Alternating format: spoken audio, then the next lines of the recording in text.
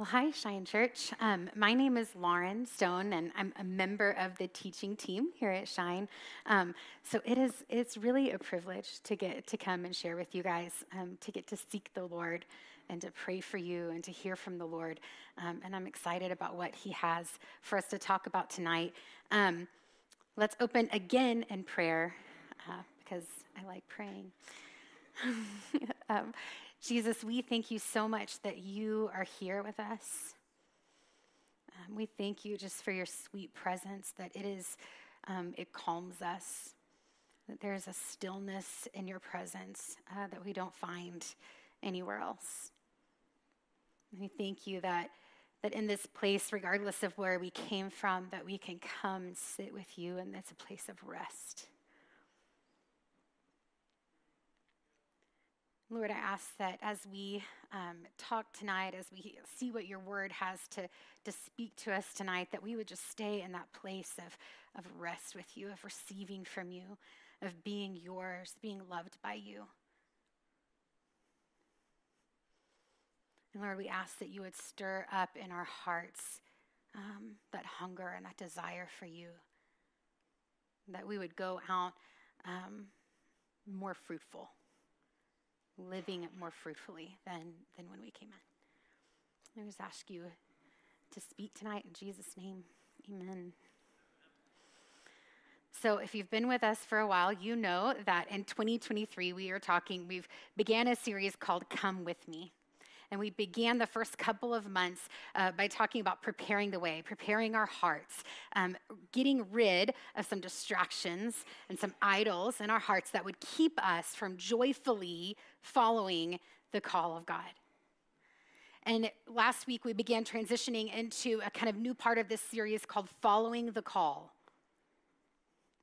And we talked about when Jesus calls us, it's not, when he called to his disciples, come with me, it wasn't an authoritative directive, but he was saying, come with me. I want to invite you into something with me. I want to invite you to know the love of the Father.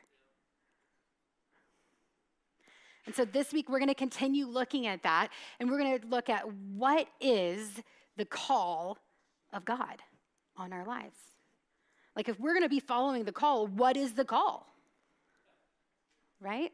And I think when I look back over my life, my conversations with people in the body of Christ, and even my own life, it's possible that this topic, more than any other, elicits a certain amount of anxiety and self-doubt in our walk with God. Because we sit around going, man, I don't know if I'm following the call of God. I don't know. I mean, I hope I am. And so tonight, I hope that the Lord can bring some peace into that place of anxiety. One of the reasons that I think we have this anxiety is because a lot of times when we come to the Word of God, we have kind of a cultural understanding of what a word means. And we overlay that onto kind of this biblical narrative, what the Bible is teaching us, and we read Scripture through our cultural paradigm. And when we do that, sometimes we miss some subtleties in the Word of God that really change everything. And so when we think about calling from a Western American perspective, even in the English language, if you were to talk to someone secular who's outside the church and say, hey, what is your calling? They would probably say something like one of two things. They would say, well, I don't really think of my job as a calling. It's more just like a paycheck. Or maybe if they were like an educator or a doctor or something, they would say, oh, absolutely, like I feel called to this profession, this vocation. Right? It is a part of who I am. It's why I get up in the morning. It's the reason I live. Like, this is my calling. And so from a Western paradigm, there's maybe these three things. There's identity, vocation, and location. Identity, who am I?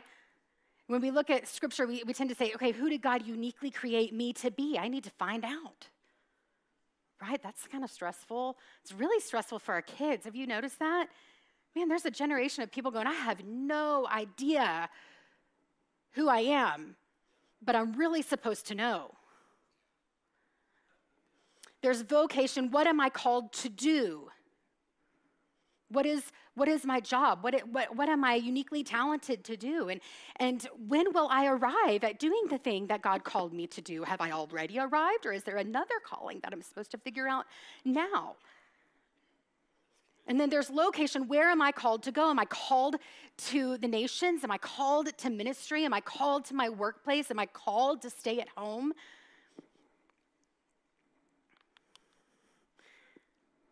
And I have no doubt that God has a plan for our lives. He's a good God. All the days ordained for us were written in his book before one of them came to be. David says in the Psalms, he said, the Lord will fulfill his purpose for me. God's will for us, his plan for us, his calling is not like the elusive bucket of gold at the end of the rainbow, that if we make all of the right course corrections in life, maybe we'll get there. That's not the way that God works. He doesn't tease us. He's not trying to, let's see how good you do with this one. He's a loving God. So a biblical idea of calling looks a little bit more like this. He calls us, we're going to look at a lot of scriptures, but I want to kind of introduce the idea first, and then we'll go and look at a lot of scriptures that back it up. So in scripture, if we look, what are we called to do in scripture? I think it can be summed up in three things. We are called to know him. In Romans 1:6, I think it says, we are, what does it say? I can't remember. I have to look it up. But it says we're called into fellowship with him. We're called his children. In John 10, he calls us by name, like a shepherd calling his sheep. We're called into a close and intimate relationship with him where we discover who he is. That's our calling. And we're called to become like Christ. We're called to be conformed into his image, to be sanctified, to be saved through the sanctifying work of the Holy Spirit. In 1 Peter 1, it says that we are called to be holy, just as the one who called us is holy. And holiness can be intimidating, but when I think about it, we're called to be wholly his. Just wholly his, set apart for him. We're called to be different from the world around us in the same way that Jesus was different. But we can't get there without knowing him, right? We don't know how Jesus would respond in a situation if we don't know him. We had this funny thing happen the other day. I just recently got a new phone because I have a tendency to walk and throw my phone. And so I went to get a new phone, and then I was trying to book a flight, and I had to log into the United app with my husband's information because I don't have any miles, but he does. And so I was logging into the app, and it said, okay, we have some, I don't know. Oh, it doesn't recognize my device. We don't recognize this device. And I'm like, oh my gosh. So I have to look up the password, and then it's like, okay, well, we need to ask you these security questions. And I'm like, oh man, okay, darn it. And it was weird stuff. There are 4 different questions. One of them is like, what month did you meet your significant other? And I was like, yes, I have this one. I got it. And then there was, what is your favorite genre of movie? There were 80 options of genres of movies. Who knew there were that many options? But you know what? I got it right. I did. I can't tell you what it was because then you can log into all of our accounts. Okay, and then there was, what is your favorite musical instrument? How in the world am I supposed to pick? There was so many musical instruments, but I picked it. I got it right. And then there was this one. It was, what color was your childhood home? Now, I have been around Justin watching movies, and I know a little bit about his taste in country music. But I was not there, when he was a kid. But I will tell you that I have listened to a story or two, and I got it right. I did. I got it right. I would not have known how Justin would respond to those questions if I didn't know him. And if we want to be conformed into the image of Christ Jesus, we have to know how he would respond. And we arrive at that by walking with him day in and day out and discovering who he is little by little. And finally, the third one, we're called to glorify God. The Westminster Catechism, it says, what is the chief end of man? To glorify God and enjoy him forever. What does that mean? We just like praise and stuff? To glorify God means that we see his glory, we see him as he really is, we enjoy it, and then we reveal it to the world around us. We reveal the nature of God to the world around us. That's how we glorify God. And in a lot of different places in Scripture, we'll see this, that we are called to share in the glory of Christ Jesus. So from a Western paradigm, we think that calling is about my identity, my vocation, my location. But when we look at Scripture, it's really more about God's identity. My calling is not that I would figure out who I am, but that I would figure out who he is, and that I would be more like him. Our calling isn't as much about what we're called to do. Specifically, it's a whole lot more about what God is doing. What is God doing in the earth, and how can I be a part of that? And it's not so much happening in a specific location that you have to figure out or you're going to miss out on it. It's about how can I be faithful to the call of God right here in this place that maybe I don't even like. What does it look like to be faithful to the call, to follow the call right where I'm at? To reveal the nature of God in my current circumstance.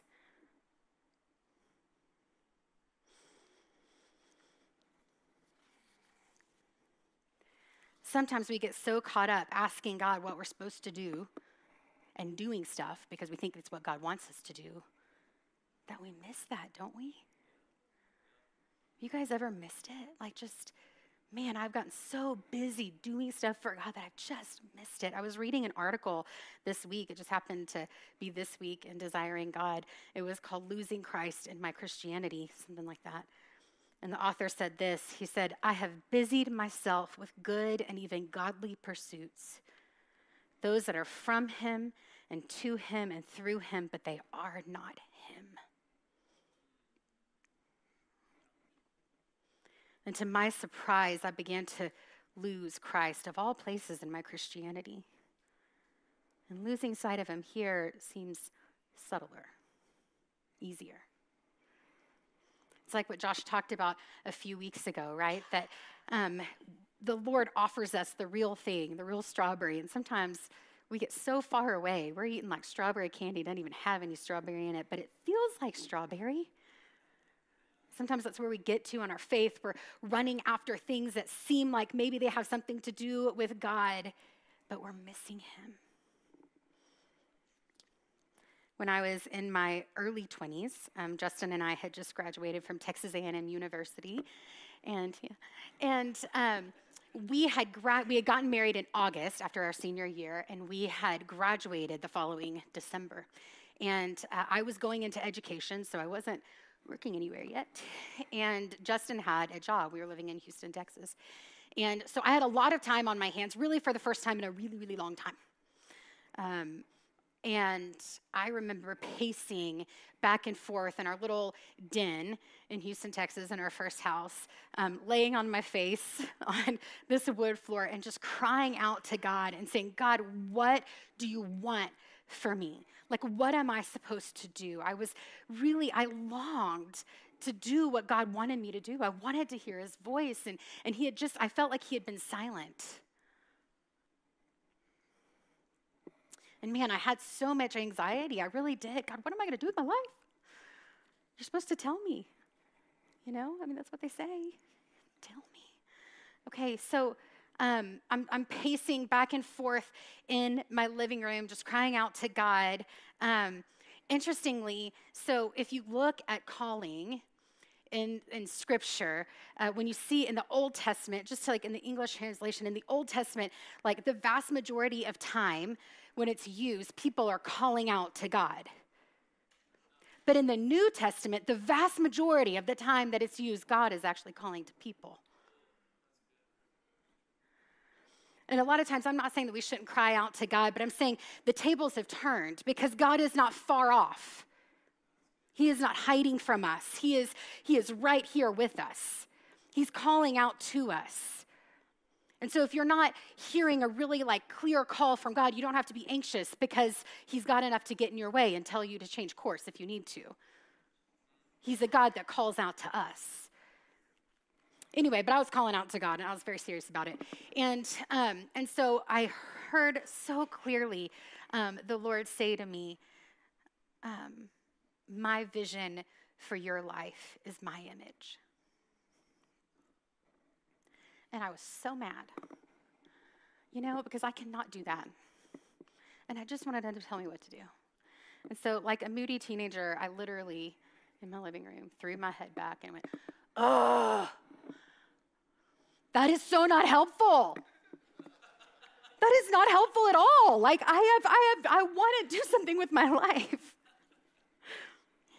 And the Lord so clearly said, Lauren, it does not matter what you do. If you are not conformed into my image, you'll waste your life. And I felt so convicted that the Lord was like, I am not even going to tell you what to do because you're going to screw it up if I do. It's a really dangerous thing to bear the name of Jesus and to think that we're doing something for him, but to not bear his image too.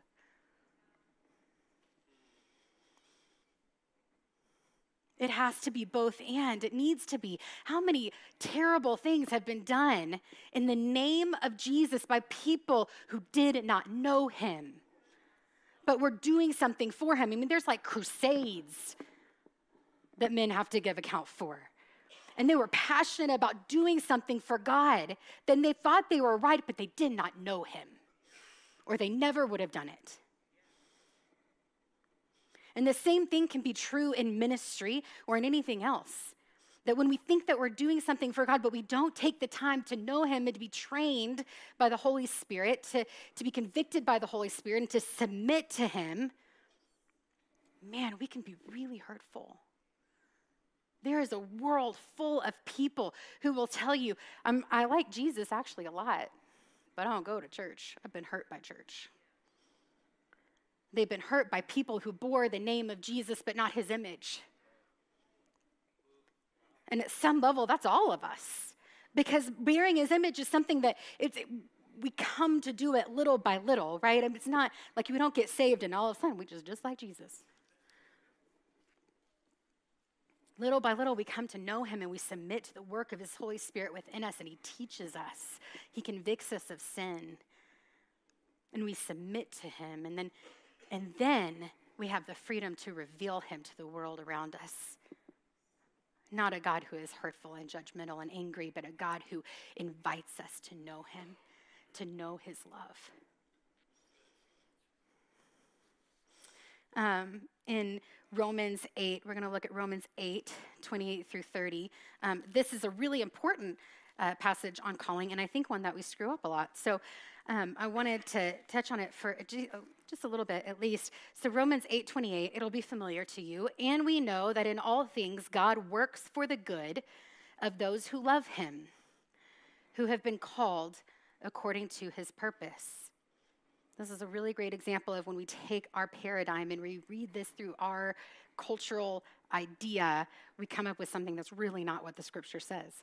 Because a lot of times when people read this, what they hear is, if I'm following God's will, it's going to go well. Right? If I'm following God's will, it's going to go well. God's going to make it all work out good for me. But the problem is that that is not what this passage is saying. In fact, in the passage just before this, Paul has just said, I consider that our present sufferings are not worth comparing with the glory that will be revealed in us. And then he says that it is God's purpose that through the children of God, God would reveal to the earth itself and to all peoples the nature and the glory and the grandeur of God.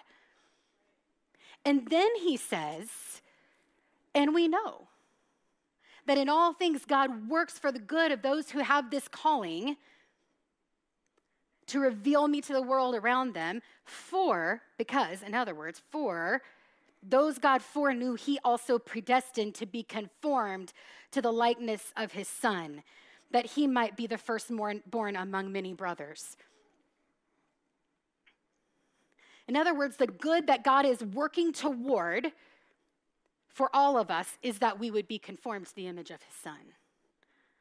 And then he'll go on to say in just a few verses later, what shall separate us from the love of God? Shall hardship, persecution, famine, nakedness, danger, or sword separate us from God? No, in all these things we will be more than conquerors. Does that sound like it's going to work out? Happy. It doesn't. We're going to be more than conquerors no matter what we encounter, because God is going to redeem the bad stuff that happens in our lives and use it to conform us into his image so that the glory of God can go forth into the world and people can know him.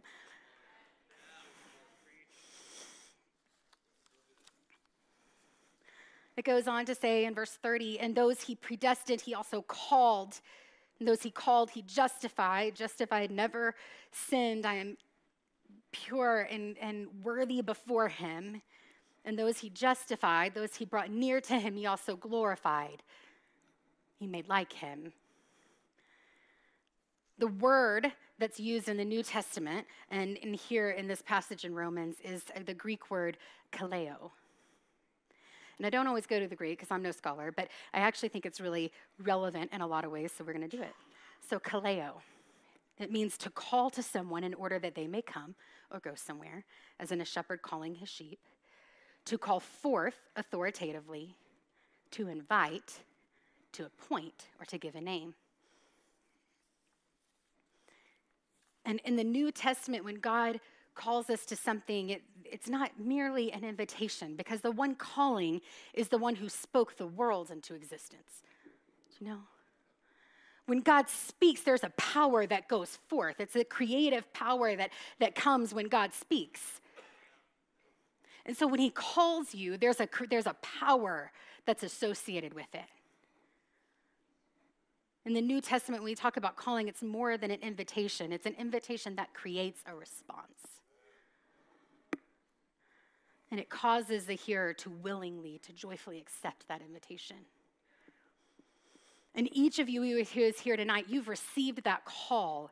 You heard the call of God at one point in your life, and it stirred something up inside of you. You've been called to belong to him, to know him. Romans 11:29 says the gifts and the call of God are irrevocable. In 2 Timothy 1:9, it says that God called you because of his own purpose. He did it because he wanted to, not because of anything you've done. You've already been called, and you can't get uncalled because you didn't make the call happen. Kaleo occurs over like 150 times, almost 150 times in the New Testament. And I think this is significant. 80%, at least 80% of those times, it's in the past tense. So maybe we're not waiting on God to call, or to tell us what he's called us to do. He's waiting on us to follow the call. The call's already gone forth. You've already been called. You've already been invited. Come on, follow the invitation. Lastly, this is really interesting. The word Holy Spirit, the word that's used for Holy Spirit in the New Testament is the word parakletos. And it's a combination of two words, para, with or alongside, and kaleo, to call.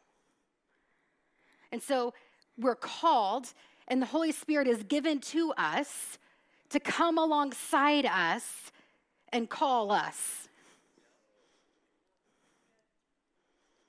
It's the work of the Holy Spirit. It's not God's will that we would just go and do the calling and be like Jesus. He's given us his Holy Spirit to make it happen.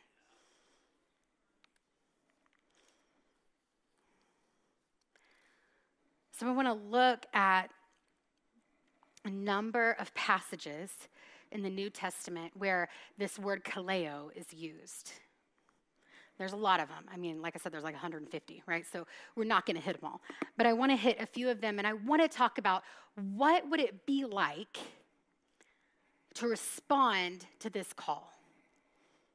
What does it mean? What does this call mean? So, and some of this is going to be interaction. Some of them we'll go through more quickly. But John 10, we're called by name. The shepherd calls his sheep by name, and they know his voice. We're called by name. In Acts 2, we are called to repent and be baptized. In fact, it says, repent and be baptized, every one of you, in the name of Jesus for the forgiveness of sins, and you will receive the promised gift of the Holy Spirit. This promise is for those who are far off and those who are near, and for all those whom God will call. If God has called you, then you get to receive the promised gift of the Holy Spirit when you repent and believe. So there is an action. You've got to do something about it. In Romans 1, we are called to belong to Jesus Christ. To belong to him. In 1 Corinthians 1, we're called into fellowship with Jesus Christ. When we talk about that, I know we've already talked a little bit about knowing Jesus today, but I would love to hear from you guys. What does that evoke in you? You are called to belong to him. And we can actually pass the microphone around and see. Does anyone have anything? What does that mean to you? You're called to belong to him. I feel like when you know that you're called, there's a peace that comes in it. Mm-hmm. That the calling is, like you said, is irrevocable. Mm-hmm. So you don't have to lean into the world, this earthly realm, for any sort of validation, because you've already been validated with the calling. Amen. That's good. That's good. We don't have to work to belong to him. He's chosen us. He's called us his children. Go.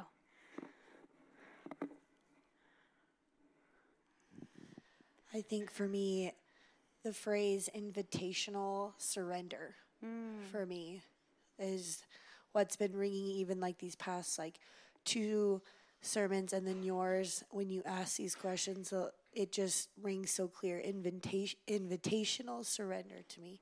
And in that surrender, having that trust and that faith that comes alongside it. That's good. That's good.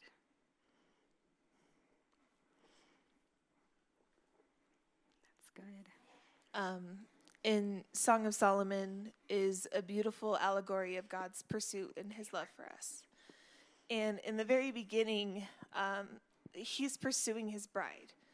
A lot of people refer to it as the church, and others refer to it as a personal pursuit.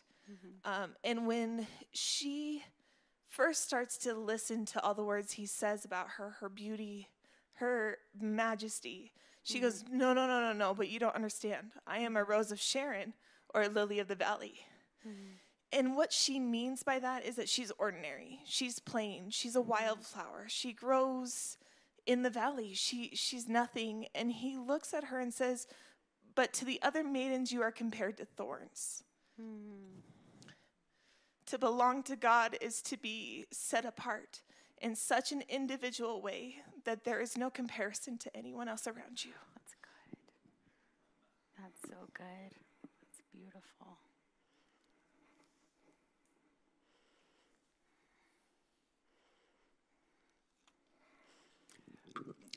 I was telling Dan last week after the calling, when Jesus walked by Peter and Andrew and he said, come, I'll make you fishers of men, and immediately they dropped their nets and followed him.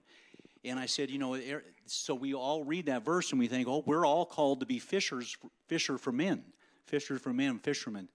And I said, you know what? I think he used that language to them because they were fishermen. That's what they knew. That they could identify, to fish for men.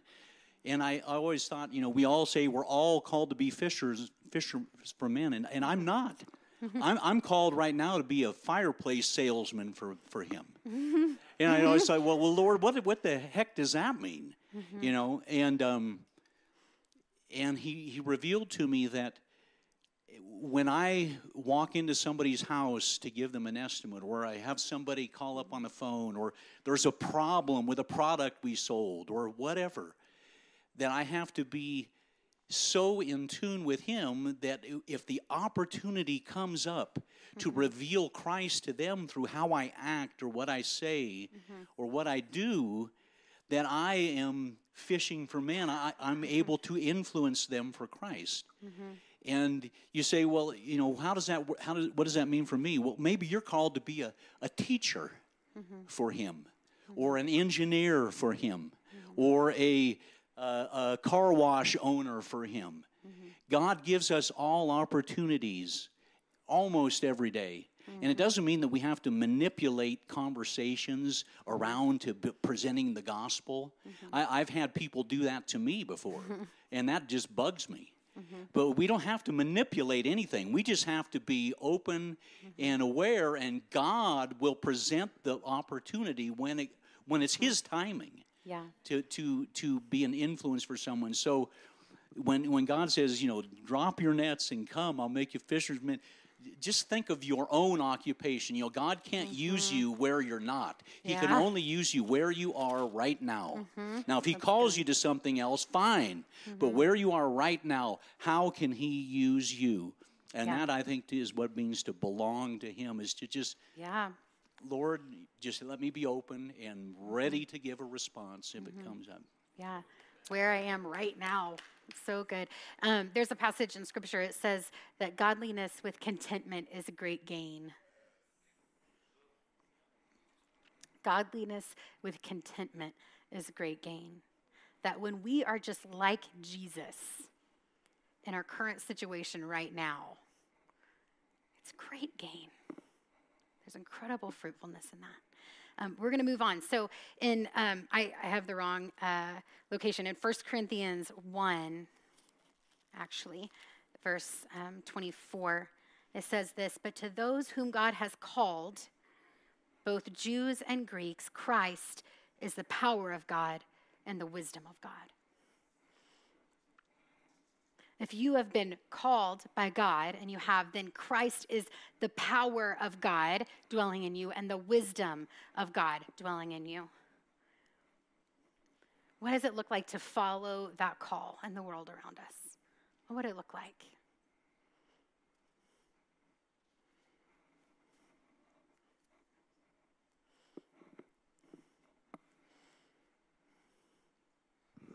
So I've been reading Jeremiah I'm reading through the books of the prophets for Lent.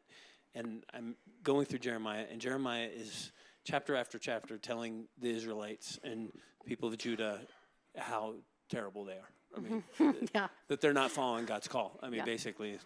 And in the middle of this, there's this small 2-verse section in Jeremiah 9. And when you said that about the wisdom, it just jumped out. And here's what it says. Verse 22 of chapter 9. Verse 23. "This is what the Lord says. Let not the wise boast in their wisdom, or of their wisdom, or the strong boast of their strength, or the rich boast of their riches.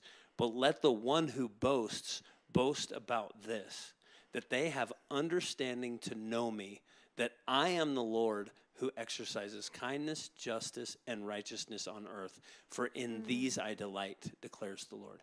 And as you were just talking about that wisdom, I think many times we want to boast in our own wisdom, but it's solely about knowing Him and His wisdom that we're called. Yeah. I think so often when we think about the wisdom of God, God sees things differently than we see things, right? And the wisdom of God is the ability to see what God sees, to perceive what God perceives in a situation and to act accordingly, to respond, like I was talking about earlier, to respond in the way that He would respond. And we have to know Him. It comes out of this place of knowing Him. I know how He would respond. I know how He sees that person. I just know it. I'll try to make this one pretty quick. So I do snow removal. It's a big part of my business, and I do snow removal for Amazon. We have some really large accounts that we do. Well, this year I felt like I was leaving DIA, and that week I was supposed to re-sign my contract with Amazon. And I was coming back from DIA to go home. I drove past one of the Amazons we do, and I felt like the Lord told me not to take it. And to like a normal person, or to like anyone that's not walking in the wisdom of God, you're nuts. That's a crazy. bad choice. That's 6-figure contract, and I didn't take it. Every year we've taken it on a seasonal contract where it's like a set rate no matter what. And I was really trying to move my business to doing all hourly stuff, and they refused to do it. Well, a month into it, I ended up getting a couple other contracts, got screwed really bad, and I'm like doubting myself. And the Lord's like, no, trust me, like I got you. Amazon calls me and they say, hey, the people that we fired have completely failed. We'll put you on it hourly, and I upped my rates by like 40%. And they were like, sure, done, signed contract, and it's been like one of the best snow seasons we've ever had. Nice. So in the midst of it, like trusting in your own wisdom and is where you can fail, but leaning into Him is where you come out victorious. So Yeah, that's good. All right, Galatians 5, it says that you were called to freedom. Don't let anyone make you a slave again, because you've been called to be free. And I'll talk about this one because I know we don't have all night. And I want to talk about some others too. But man, what does it mean that we're called to be free? I think this is a really exciting one, because what it means to me is that no longer are we a slave. We don't have to be mastered by anything. We're no longer a slave to our impulses, to our desires, to our cravings. Do you know that people who don't have Jesus really are slaves to those things? We really are. But when Jesus comes into our lives, He sets us free so that we don't have to be a slave again to sin, a slave to our impulses, a slave to our offenses, to our unforgiveness, to our brokenness, to our childhood trauma. We don't have to be a slave to it anymore. We don't have to be a slave to fear. We don't have to be a slave to insecurity. When He calls us into a place of freedom from those things. Man, it is good news. It's really good news that we are free. We're free from addiction. Sometimes we got to work at it. Sometimes He does it in a minute. Ephesians 1:4, this is maybe my favorite one. It says, you were called to hope. Man, the world needs to see hope. It does. There is a generation of kids that if you stood in front of them and said, define hope for me, they would look at you like, I have no idea what hope is. They're hopeless. Hopelessness they know. And they're committing suicide at unprecedented rates because hopelessness is really familiar to them. They need for you and for me to lay hold of the hope to which we were called. They need that.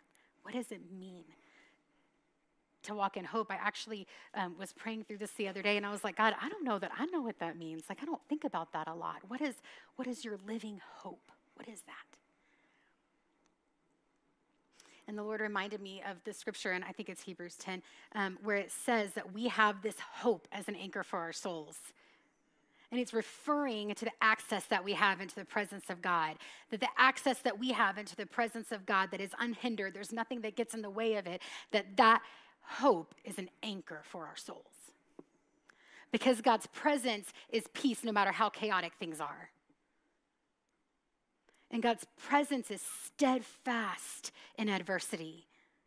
There's a steadfastness in Him when things are going poorly. There's a hope.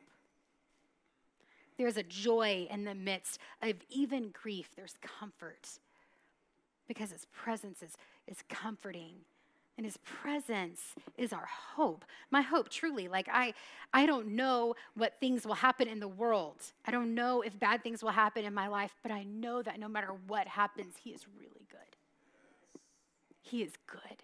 He has been good to me in situations where I should not have known goodness. That's hope.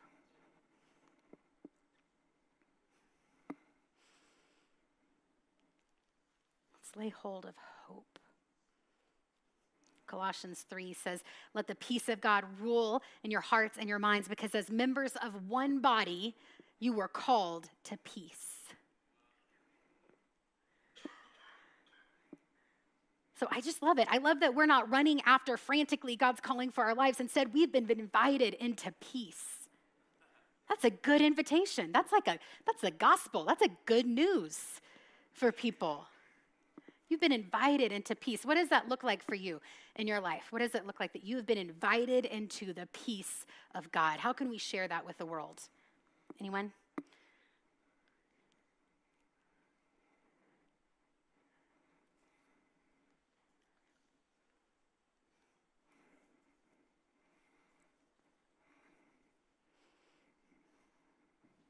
I feel like the verse that comes to mind is when Jesus invites us to take his yoke and to rest, because the peace of God is at rest, because he's sovereign over all things and he's powerful over all things. So inviting people into his peace is inviting them to rest from the stress of controlling and managing everything. Yeah, so good, so true.